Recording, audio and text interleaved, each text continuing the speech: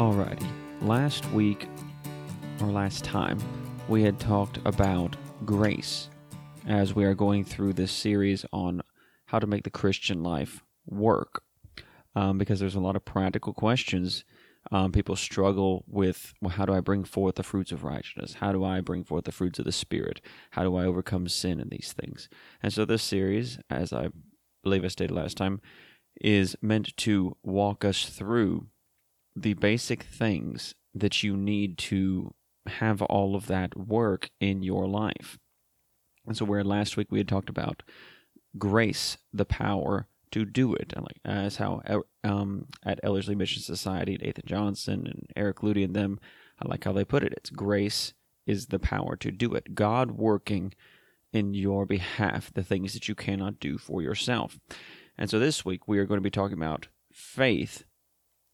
The first week we're going to be talking about faith. Next week we're going to be talking about faith also. But this time we're going to be talking about faith, our work as believers. And so let's start by looking at Romans chapter 5, verses 1 through 2, where we read, "Therefore, having been justified by faith, we have peace with God through our Lord Jesus Christ, through whom also we have access by faith into this grace in which we stand, and rejoice in hope of the glory of God." Now, even looking at that passage, you can see where it says, "Therefore, having been justified by faith," there's our part, "we have peace with God through our Lord Jesus Christ." And so you see there's a condition going on here, which even goes on to say it again, "through whom also we have access by faith." And so you see this condition of faith on our part, and it goes on to say we have access by faith into this grace in which we stand. So God's part is grace. Our part is faith. That is the sole condition of the entire Christian life. God working by His grace in response to our faith as we receive and respond to the message that He has given to us. Yes, the Spirit of God draws you. No man comes unto the Father except the Spirit draws him. Absolutely. But your part is to respond by faith, to believe. And so let's consider that for a second. Faith is a noun. The word faith is a noun. When you have faith, you are believing. And so the verb form of faith is believe. We don't say, I am faithing. We say, I believe.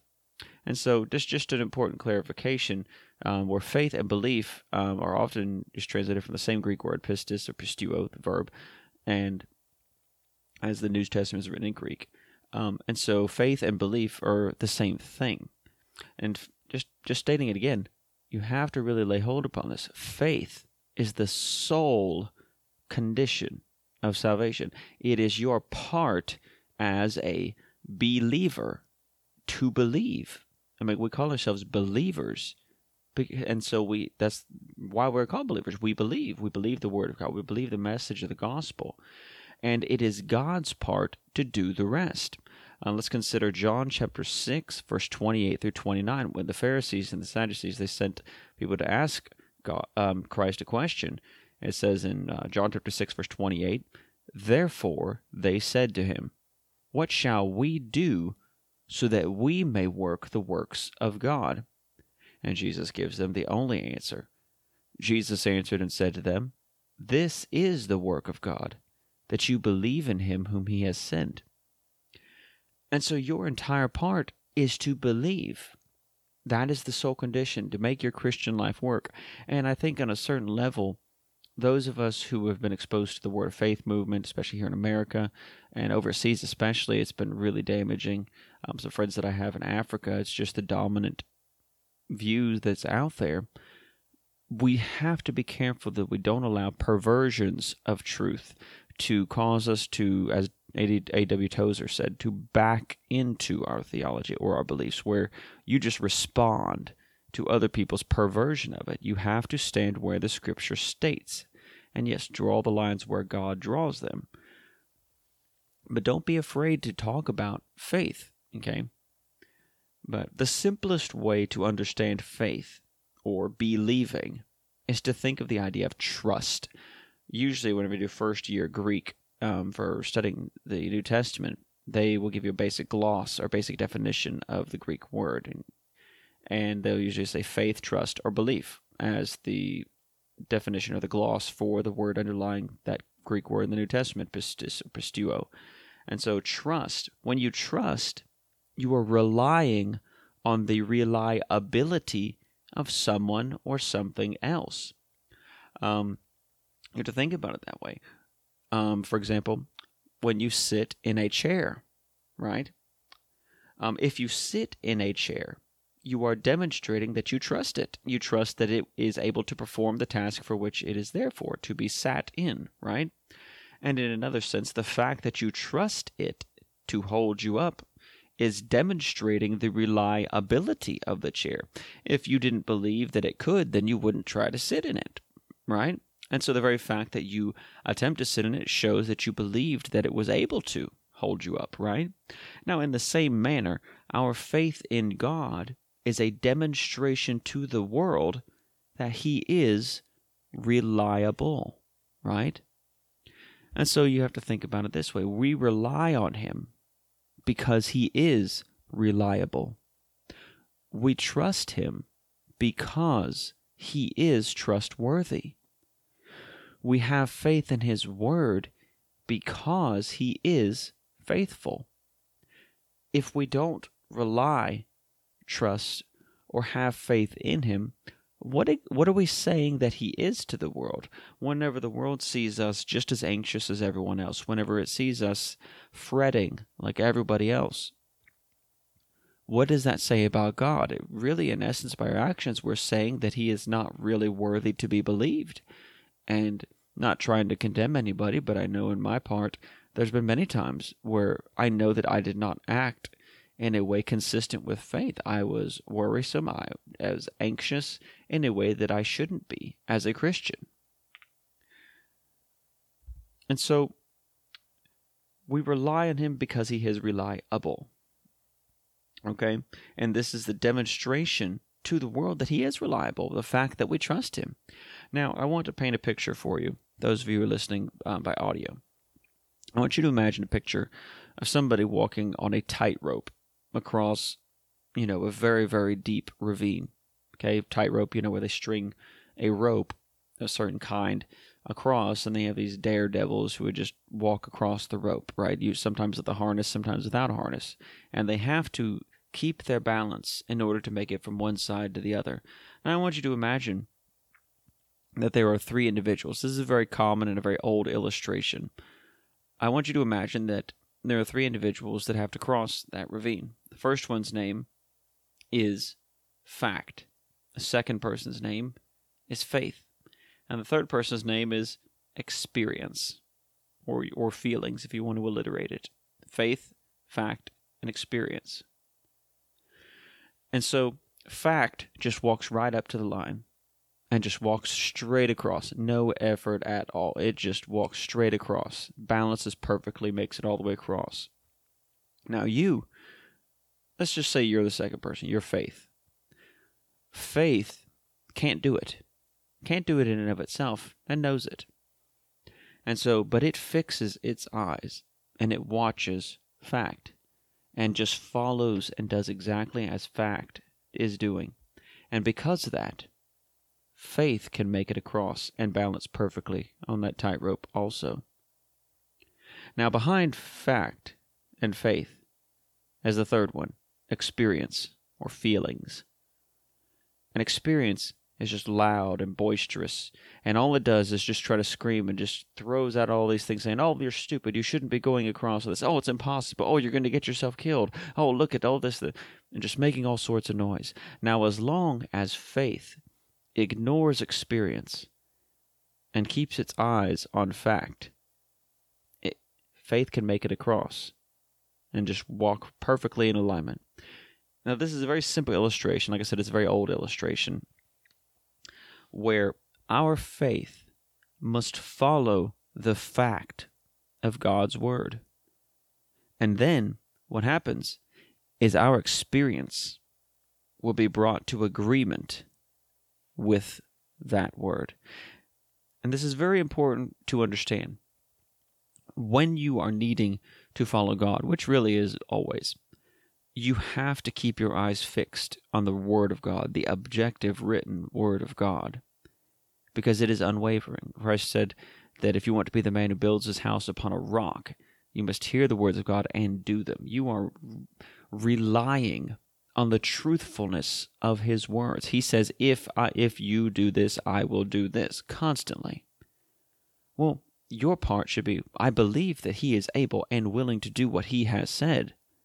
Therefore, I will believe him, and I'm going to put all my eggs in one basket. I'm not going to hedge any bets. I'm going to do exactly what God says, trusting that he will do as he says he would.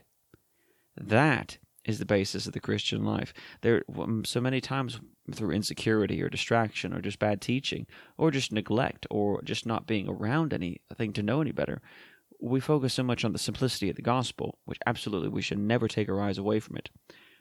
But there's so many other promises to the Christian life that we are to claim about overcoming sin, about prayer, about relying on the Spirit of God to give us utterance, all sorts of promises that he has given to us, to which we are not relying on God to fulfill. And so just remember this, and I'll be referring back to this throughout the series, this illustration of faith follows fact, and experience will be brought to conformity. If faith is following, throughout your days and in your experiences, you are in the sense of what you have to deal with day to day, you are firmly fixed in God's word. This is the way it is, because this is how God has said it is, right? And your experience, times in the past where you failed, times in the past where you were hurt by this or that, you're ignoring it. You're ignoring your feelings. You're ignoring your experience. And you were keeping your no, this is what God said. This is exactly what God says. This is true. You will find you stay there. You abide in that position, that posture of your soul. And your Christian life will begin to work. So let's move on. Let's talk about our position. Now, our position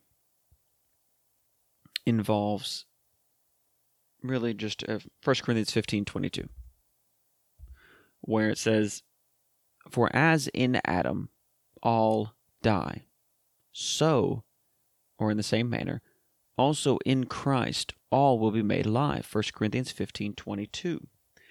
Now, before you were a believer, you were in Adam, right? You were according to the fleshly ways of this world, your flesh, that your physical body and its urges, the principle of sin in you is what was guiding you. You did not have any life from God. You did not have the Spirit of God. You were completely alienated and separated from God in that sense. And you walked after Adam's pattern, selfishness, fleshly, sinful. But once you place your faith in Christ, you hear the gospel, you believe it, and you repent of your sin, and you place your trust in the veracity of God's word, the message of the gospel. You are born again to be renewed in Christ's image. You are being made to walk after his pattern, selflessness, spiritual, and righteous. So where instead of being conformed to Adam, you are being made to be conformed to Christ. You are being renewed after the image of him who called you, the New Testament says. You are to put on Christ. You're almost like a cucumber that is put into a jar with vinegar in it, and you are gradually being changed from a cucumber into a pickle. That's a good North American illustration for you. And so it's as long as you are in Christ, positionally, we're talking about spiritual things here, then the power of sin over you has been taken care of. And so we're going to be talking more about position later, but suffice to say, this is something you need to begin thinking about in these passages. Now, because in Adam, the lost, they are dominated by death, spiritual death. They are dominated by the flesh, carnality, by sin, by the law which can only tell you what is right, but it gives you no power to do it. But as soon as you are placed into Christ by your faith, The principle of life is working in you. The Spirit of God is working in you. Righteousness now becomes the state that you are being conformed to and being made to be walking after. And then grace is what you are under, not under the law. This is talked about in Romans chapter 6 and Romans chapter 8.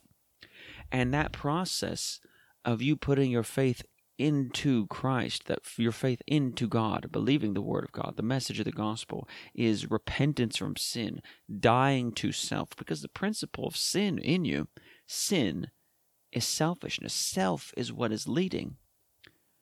And in Christ, it's selflessness. Christ is the only thing. It's like Paul says, Philippians 1:10, for to me to live is Christ. It's no longer my will be done, it's now God's will be done.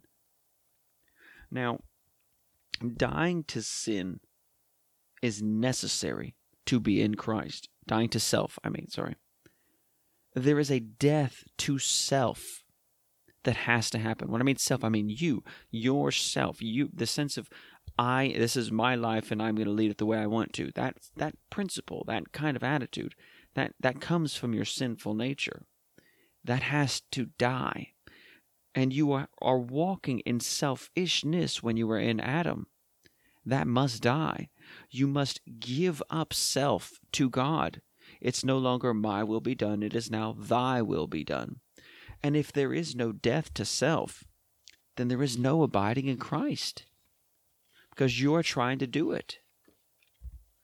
Now in Matthew chapter 16, verses 24 through 26, we read, Then Jesus said to his disciples, If anyone wishes to come after me, he must deny himself, and take up his cross, and follow me.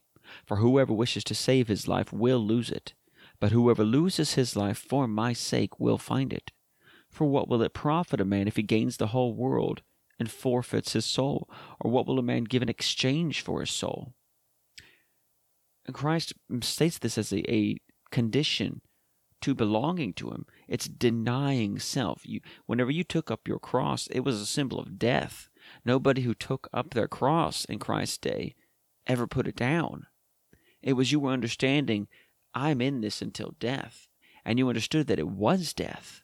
Death to yourself, your selfishness. You're seeking any kind of independence from God. And you must lose your life ambitions, goals, purposes, etc., in order to be a partaker of Christ's life. And I mean that in the sense of, I'm not saying go quit your job and go sit in a hut somewhere. It's just you are giving them to God, saying, Lord, if you want me to change any of this, it is your decision to make, not mine. Whatever you are trying to gain, personal pleasure, ease, comfort, wealth, reputation, etc., all of these are given to God. His will be done.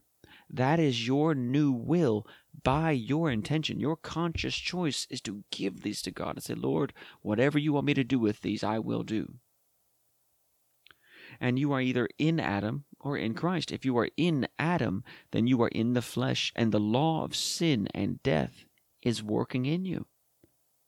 But if you are in Christ, then the law of the Spirit of life in Christ is working in you. This is where overcoming sin comes from. You have to be in Christ and have the Spirit of life working in you.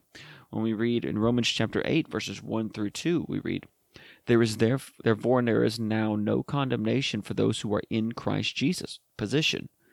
For the law of the Spirit of life in Christ Jesus has set you free from the law of sin and death. If you want to be made free from the burden of sin in your life, the power of sin, you need to be set free by being placed into Christ. And you need to stand upon that position. We can read also in Romans chapter 6, verse 8, where it says, Now if we have died with Christ, talking about your position, we believe that we shall also live with him. Again, we're going to talk more, the whole thing probably talking about position here in a couple weeks. We can read also in 2 Timothy 2:11, the same kind of statement is made by Paul. It is a trustworthy statement, for if we died with him, we will also live with him. Now, how can we die with Christ who died 2,000 years ago at this point? It's talking about your position. Okay? Now, let's move on to a very important thing that you need to wrap your head around. And I like how it's stated by those at Ellerslie Mission Society, where you are reckoning with truth. And reckoning not in a sense of like Southern America, Southern United States America, where you say, well, I reckon, like, well, I guess so. No, that's not what we're talking about. Let's talk about how a Christian reasons whenever you come to situations. Well, it begins with the idea of, well, God is, right? We know in Hebrews chapter 11 it says that he that cometh to God must believe that he is, and that he is a rewarder of those who diligently seek him, right? If you want to come to God, this is one of the first things you must believe, that he is. Whenever Moses came and he saw the Lord speaking out of the burning bush, and he said, what is your name? And the Lord said, I am that I am, or I am whom I am. And he's talking about, I am self-existent, I am. And so he says, I am. We're like, yeah, he is. So you must first believe God is, and he is exactly as he says he is. As he describes himself, he is that way. You must begin there. Next is, well, God is truth, right? Well, we know that Christ said, I am the way, the truth, and the life, and no man comes into the Father but by him, John 14, verse 6. But we also read in Titus chapter 1, verse 2, where it says that God cannot even conceive of a lie. And in the Old Testament, Numbers, and several other places, where it says that the Lord is not a man that he should repent or change, in the sense of he's not going to say one thing and not do it. And so you must begin with God is, and then you must believe, well, God is truth. It's impossible for him to lie. And then what about the written word of God? Well, the word of God is God's word. And so if the written word of God has come to us from God, the same God who is, the same God whom it is impossible for him to lie, well, then that means the written word of God reflects that same nature. That means the written word of God must be true in what it claims. And so that means God's word is. That means it is exactly as it claims to be. And that means that God's word is truth, which means it is impossible for it to lie. And so you need to follow this line of reasoning. God is truth. It's impossible for him to lie. The word of God is God's word. It belongs to him. It is a very reflection of his nature, which means the written word of God is true, and it is impossible for it to lie. And so let's consider Hebrews chapter 6, verse 17 through 18. In the same way, God, desiring even more to show to the heirs of the promise the unchangeableness of his purpose, or the immutability of his counsel, he interposed it with an oath, so that by two unchangeable things in which it is impossible for God to lie, we who have taken refuge would have a strong encouragement to take hold of the hope set before us. God has given us promises. It's impossible for God to lie. You need to stand upon those promises by faith. And this is where we need to begin to reckon these things as true. And so when we say reckon, it comes from the word in the English translations as it's translated as credit, to reckon, to consider. It's the Greek word logizomai, which means to determine by mathematical process, reckon, calculate, count, take into account, evaluate, estimate, look upon as, think about, consider, ponder, let one's mind dwell on, think, believe, be of the opinion. Now, this is the action of your faith, to reckon, to consider, to credit it as though it is this way, right? This is the action of faith in your soul. You hear the promise from God's word. You believe the promise, and you reckon or consider it as so. You stand upon it as true. Just quoting Scripture is not enough. Knowing Scripture is not enough. There is an action of your soul that says, no, this is true. And when experience or the enemy stirs up your feelings or past memories of experiences that have gone badly or where you failed, right? And whenever the enemy begins to stir those things up, it's like, well, no, this isn't that. Well, maybe it's not this. Maybe you didn't get it right. You're like, no, this is what God said. This is true. You begin to reckon truth. Now, consider Romans chapter 6, verse 11. We're going to look at some verse where it says this. It uses this word. Romans chapter 6, verse 11. I'll read from the New King James Version. It says, likewise you also reckon yourselves to be dead indeed to sin, but alive to God in Christ Jesus our Lord. Now, this is a very important thing I want you. One, because you have to understand it's a commandment. If you believe the gospel, if you have repented of your sins and are trusting solely in what Christ has done for your salvation, well, then you meet the qualifications of being in Christ. If you're not living in willful rebellion to Him, if you're not living in sin, you need to begin to reckon yourself as dead to sin. Why? Because you're alive to God in Christ Jesus our Lord. And so this is where you need to begin to actually understand that if you are alive to Christ, that principle of sin working in you has been severed. It cannot force you.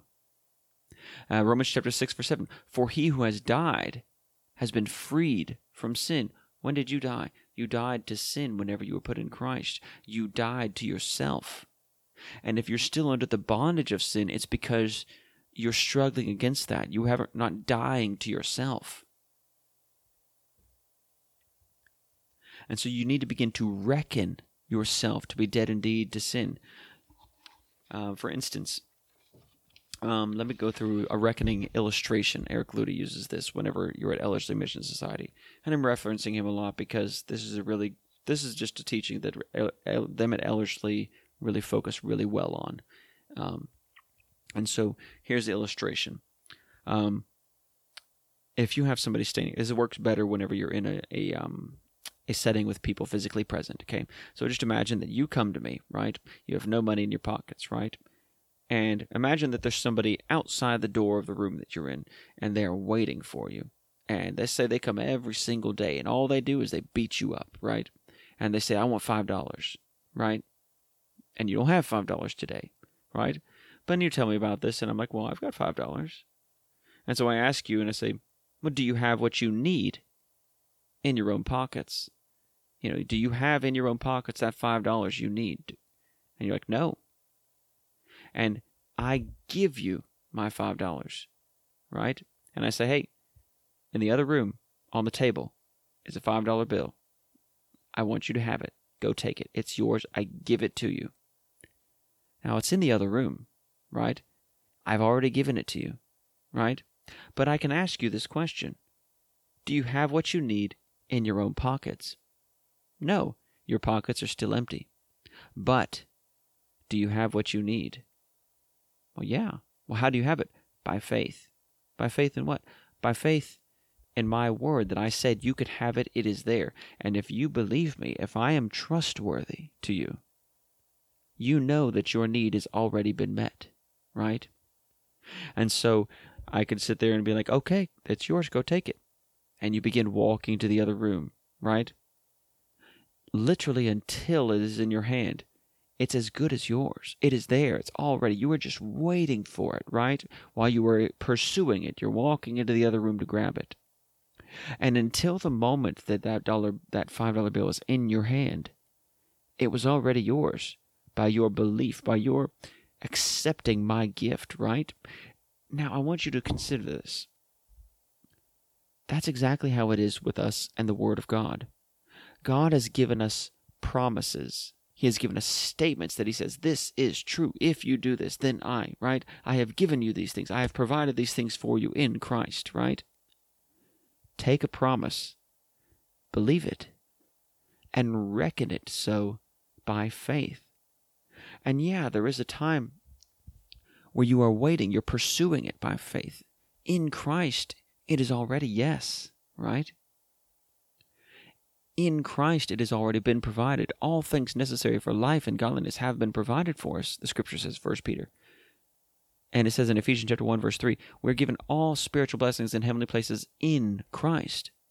So what you need to begin to do is to take the promises of God, believe them, appropriate them, accept them by faith from God, and begin to reckon it so by faith, stand upon them. And whenever the enemy stirs up your experience, the loud cries of the flesh against you saying, no, you cannot, or remember what happened when this or that, right? Or look at what that other person did, right? Or people begin to mock and say, oh no, you can't believe God anymore, that's ridiculous. You say, no, God said it, it is true. And you stand upon it. This is how the Christian life, this is how you begin to overcome. Now consider Colossians chapter 2, verses 9 through 12. For in him dwells all the fullness of the Godhead bodily. For you are complete in him. You see all these references to position in him. Talking about Jesus, who is the head of all principality and power. In him you were also circumcised with a circumcision made without hands. That means it's spiritual, not physical. By putting off the body of the sins of the flesh by the circumcision of Christ. Notice what it says. Buried with him in baptism, in which you were also raised with him through faith in the working of God, who raised him from the dead. So where is your faith placed? In the God's working. In what? What is that? That's grace. God working on your behalf what you cannot do for yourself, right? You are trusting in God to do what he has said. Your faith is in his working according to what he has said, right? And so it is through faith, when you read this passage, look at this, that you died with Jesus. His death becomes your death, and you are raised to walk in newness of life. His life becomes your life. This is what they used to call the exchanged life. You give him your useless life, and he will give you his resurrection life. This is overcoming. This is a life of victory over sin. So your part is to exercise faith in the working of God. Now, here's some homework. Begin intentionally denying yourself, in the sense of let God make your decisions. Now, I'm not talking about this just sit around and pray, about what you're going to eat for breakfast, okay? I'm talking about the decisions about, well, how do I spend my spare time, quote unquote spare time? You remember, you don't have any spare time where you don't belong to God. Everything is his. And you need to begin to look at it that way. Your life is not yours to lead, right? Start with the objective word of God. He has given you these things. If there's decisions or things in your life that you need to seek God's wisdom about, start with what he has already written in his word. And then above that or outside of that, things that are not addressed, seek him in prayer, saying, Lord, lead me in this. I need your wisdom, right? James says, if any one of you lack wisdom, let him ask of God. Okay? Next, I want you to begin reckoning Romans 6:11 as true. If your faith is in Christ, you've truly repented of your sins. You're not living and practicing sin in your life.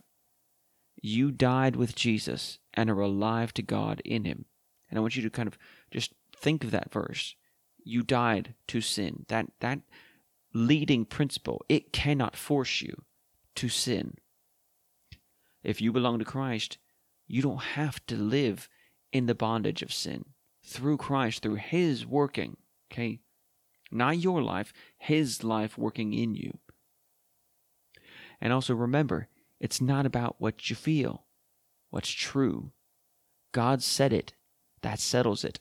Everything else is a lie. Anything that would bring you to doubt God's word, anything that would bring you to question his promises.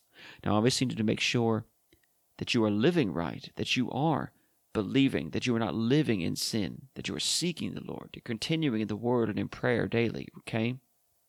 And you can't take things out of context. Make sure that you are reading the promises in the context in which they were given. You can't just claim something and be like, well, this or that there, and, all things belong to me, Christ said, and you take a passage completely out of context. No, make sure it's in context, okay? But everything that would lead you, your feelings, past experiences, the enemy will leverage feelings and emotions against you. whenever you're irrational, whenever you're tired, whenever you're discouraged, whenever you're frustrated, the enemy is going to use these things to keep you from just sitting and standing upon the Word of God. Now, let's just read a couple verses. 2 Corinthians chapter 1, verse 24. Not that we have dominion over your faith, but are fellow workers for your joy, for by faith you stand. So you stand in Christ by faith. You want to know how you have your position? By faith. Romans chapter 5, verse 1 and 2. We read it at the beginning. Therefore, having been justified by faith, we have peace with God through our Lord Jesus Christ, holding on what He has done, your faith in what He has done, through whom also we have access by faith into this grace in which we stand. So how do you have access to the grace of God? It's by faith, we read. And we rejoice in hope of the glory of God. Now, Hebrews 4:16, let us therefore come boldly or confidently to the throne of grace, that we may obtain mercy and find grace to help in time of need. When do you need grace? Whenever you're tempted? Whenever you're struggling with sin? Whenever you're in prayer? Whenever you just don't feel like God's there? Those are times of need. Go to God boldly by faith in what Christ has done. I think we'll end there.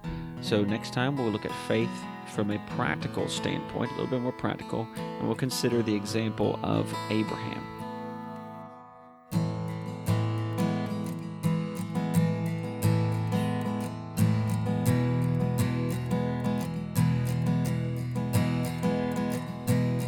Thank you for listening to Remnant Bible Fellowship. We do hope and pray that you would commit your life to Christ and continue in Him. We desire to see people seeking Jesus Christ and coming to know Him personally. If you have questions about salvation, the Bible, or your own walk with Christ, please contact Brother Jonathan by email. Brother John, that's Jon, at remnantbiblefellowship.com. That's Brother John at remnantbiblefellowship.com.